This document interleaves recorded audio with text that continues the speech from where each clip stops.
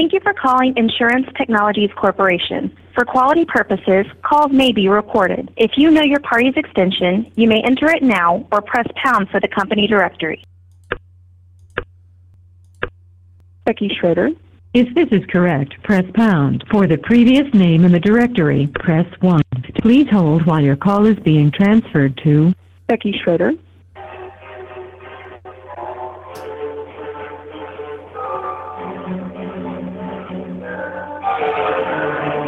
This is Becky. Becky, it's Joey Giangola. Hey, Joey, how are you? Good, how are you doing? Good. You were not the person I expected on the phone when I picked it up. This is insurance in your own words from the people who are living and breathing it every day and are struggling to figure out where this industry is going and what they need to do to stay ahead. Hosted by me, Joey Giangola. Let's get into it.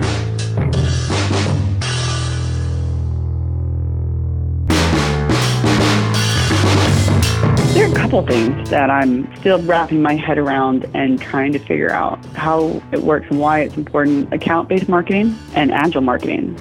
I have no idea what those things are, Becky. I don't know if it matters. But that was my good friend Becky Schroeder over at ITC talking about, I asked her the question, what's something that you're kind of trying to get ahead of? Like, what's something you're trying to learn about and trying to just really figure out? Like, what is on the marketing horizon for you? I can't exactly remember how I phrased the question, but I said, hey, listen, what's kind of next? What's something that you're not sure about? Now, this call was, recorded a long time ago, not really like a long time ago, but 6 months ago-ish, maybe. And those were the two things that were hot on Becky's brain at the moment, and that's not really the point, right? The point is with marketing and business and life and being just a better human being every day, it's just the idea of continuing to figure out and find things that you don't know, right? And how to understand them and kind of coming to refining challenges or challenging yourself. I don't know. You get all the whatever cliche. Insert inspirational picture, GIF, whatever thing, video clip that you want here. This is your time to do that. That's what we're talking about, right? And it's going to get a little deeper. We're going to get a little deeper, maybe a little nastier. Not really, but just stick with me here. It's going to get interesting. So I think here's the thing. I see, and as we're trying to grasp this whole, what do we do? How do we market? How do we exist in this kind of industry that is, just kind of a melting bowl of Jell-O. Does Jell-O melt? I don't know. It seems like it would. What do we do, right? It's changing, it's moving, and we're all trying to get our sea legs under us, and we need to constantly keep in mind, like, what are just, this doesn't have to be like an everyday sort of thing, but just the idea that I'm going to pick a couple things that I've heard that sound interesting, maybe applicable to what I'm doing, maybe not, I don't know. But we just got to get out of our head. We got to get out of our industry sometimes, even as much as, stop listening to this podcast, listen to another industry podcast. I mean, don't do that really, but I mean, maybe just a little bit, just for a couple of days you could. What are you going to learn about that is different, that's going to push you beyond where you're at? Just really quick though, Becky, because I'm curious, could you tell me what those two things are? Because I kind of want to know. From what I've been able to kind of glean from all the things I read about account-based marketing, I think it's more for like enterprise companies where one sale may be worth, tens, if not hundreds of thousands, if not millions of dollars. So you have, a whole committee essentially that you're dealing with when you're selling something like that. Instead of marketing to individuals, you're having to market to the whole account. And so from what I understand, that's kind of what account-based marketing is, but I'm still just kind of at the very beginning of learning about it. And agile marketing, I can't even define what that is at the moment. But I've heard the term, and so it's something that's kind of in the back of my head of, okay, you should learn more about those things. Well, I mean, I guess if ITC ever wants to, go after a bigger fish, Becky might want to know something about this. I mean, right now, their business model, from what I can tell, is, they sell directly, to agents or agencies. It's a little bit of a smaller sale, for people to use their products and services. But guess what? If they ever wanted to not do that, Becky is, their chief marketing officer, I think. No, senior vice president. I'm sorry, Becky. Sorry, Laird. I just gave you a promotion. Maybe something to look into. I don't know. Becky seems like she's doing a good job. Senior vice president of marketing. That's it. Oh boy. And, she needs to know how to do that, how to execute on that. If they want to ever do it, you got to have the information first. You got to have the knowledge. I mean, you got to have the ambition, the ability to execute, but you still got to know what you're doing a little bit. And if you don't even think to if you're not even aware of the skill set that you might potentially need, that's I think that's the more dangerous issue is that like sometimes we're not even aware of the thing that we need to know to get to where we think or want to be. And it's just, knowing that you need these sets of skills to accomplish this goal is so important, right? And again, if they want to do this, if they want to do some kind of next level marketing, Becky's got to keep pushing what she knows, and she can't just keep beating the same old drum, can't be pulling the same old bag of tricks out. It's got to be something different. It's got to be something new.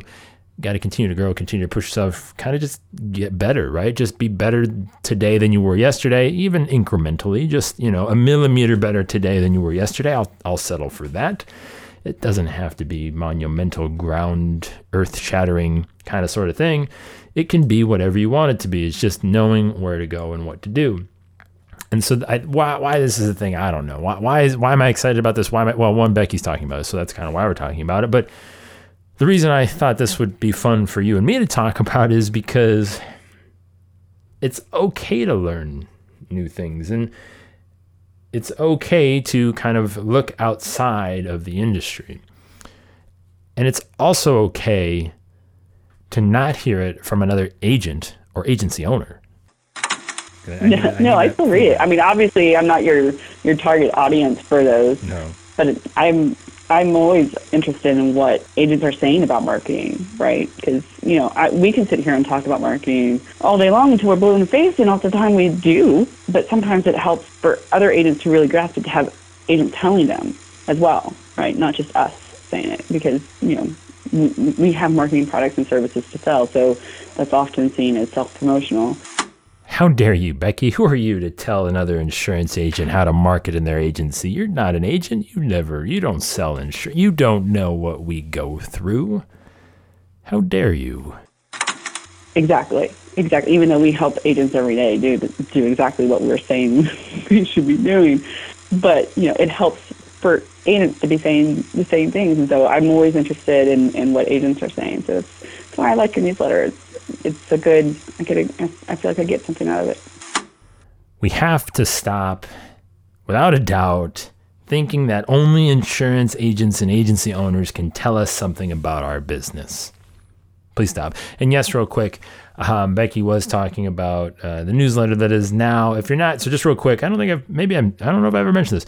If you're not paying attention, every Sunday morning on Agency Nation, I write a little Sunday little ditty, if you will, about 500 words ish, give or take, kind of my kind of just just basically filtering the thoughts of my brain from the week, just kind of getting them out, just kind of just sending them out of my brain and just saying, here's just the thing that I kind of took away from this week.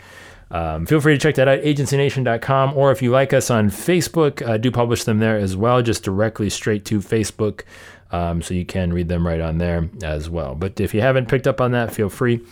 But yes, so this is what kind of sparked that conversation. Becky was subscribed to the old newsletter list, and we had a conversation. She enjoyed reading it because, again, it was from an agent talking about, marketing and the industry and things like that. And, she was kind of using that because, she has to fight the constant battle of not being an agent and talking to agents who are only paranoid about talking to agents. It's like, it's like the little Fight Club thing, right? It's like we're very, just very secretive about the people we talk to about our business, especially. It's this mentality that I would like to just kind of just slowly gallop away again, we have to listen to people that have sold a policy. Now, obviously, there are certain advantages to having that particular set of experiences, but not always and not ever. And definitely something that doesn't have to be the end-all be-all to your guiding principles of how you're going to run and manage and market your agency. In fact, I mean, thinking about it in an entirely different way is pretty healthy.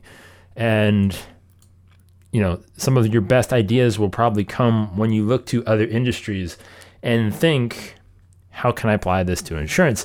I did a real quick Facebook live Q&A in the Agency Nation University Facebook group the other day, yesterday, 2 days by the time yesterday was Tuesday. You're going to hear this on Thursday. It was Tuesday. And I can't remember exactly what the question was, but, when I was creating videos, for health insurance, I was just looking at, tech YouTubers and like, what are they making, right? And, they're basically doing the marketing for gigantic electronic companies like Samsung, Apple, Google, LG, and they're just doing the marketing, right? They're getting 5 million views of video, comparing, the Pixel XL2 versus the iPhone 10, right? And they're doing, they're doing year-end reviews, and so what is it? They're comparing, they're giving consumers information about a product. And yes, we are in an industry that is more than a product, right? I get that. But there's still a product, right? And that's where people start, is with the product. And we can't lose sight of that. And we have to be experts on our product. And just by simply giving that value up front, right?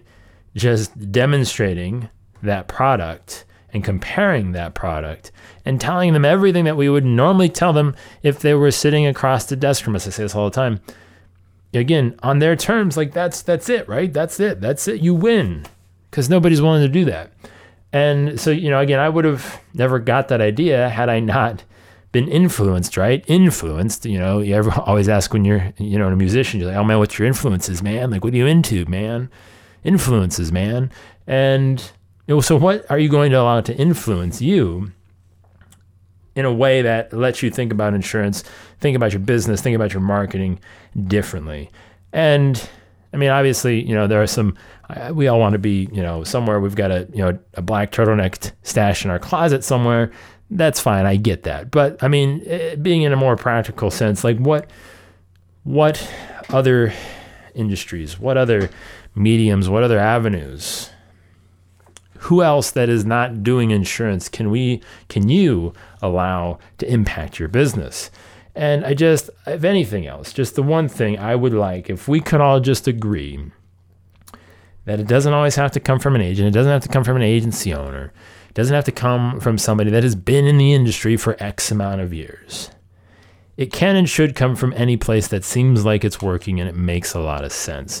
Because as long as we continue to stay in this silo, we're just going to keep passing around mediocre ideas.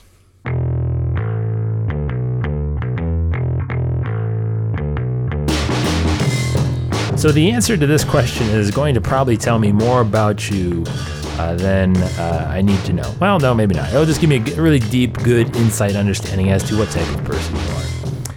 And that question is, do you prefer your salad in a world where you had to choose? I'm saying there is no optimal conditions here. If you had to pick one end or the other, do you prefer a salad that is underdressed or overdressed? Choose wisely, because, again, like I said, I think it tells a lot about a person. Personally, I'm an overdressed kind of guy. There's nothing worse, and I know this isn't like the healthiest of choices, but I prefer the overdressed salad. I do, because underdressed, it feels like, somebody just half decorated for a party, right? It's not really what you wanted it to be. Quick side note, I've also come to realize that I actually like Caesar salads. I always thought like I didn't like them, really based on nothing, and I think I kind of do. And I'm excited for this new salad venture that I have in front of me. Whole new opportunity. I know it's like one of the most common like salads ever. I just always like, Caesar. I don't like that. No reason why. I have no idea. And I think I'm gonna change my mind on that. Also, another side note. Found this out. If you're more on the plant-based sides of eating things, something like I tend to be sometimes, you can get a salad from like Applebee's, and like if you don't get the meat, like it's like $5 for a Caesar salad. I was like, wow, that's amazing. Instead of like 10, I don't know. I thought it was crazy. So I ordered 2 salads without meat. It was fun. It's like one of the best like takeout ordering experiences I've ever had. I don't know, just a quick little life lesson. I'm curious though. We've just gone away. I seriously just wanted to know the amount. Anyway, so I just always ask for extra dressing, even if like I have no idea what the situation is going forward. I just assume that it will be underdressed. And I just need to have it there as like a parachute, just in case, because I don't know what's going to happen, you know. And I don't like to interrupt, because it seems like whenever you're at a restaurant, if you just go in with the regular salad just without the extra dressing, it feels like the waitress never comes back for like 10 minutes after it comes, and then you're just sitting there and you eat half the thing anyways, and it's just like, what's the point? I don't know. Joey@agencynation.com. Just send me an email. Just make that be the subject line. Underdressed or overdressed. That'll be fun. I want like 50 of those emails, please. Joey@agencynation.com.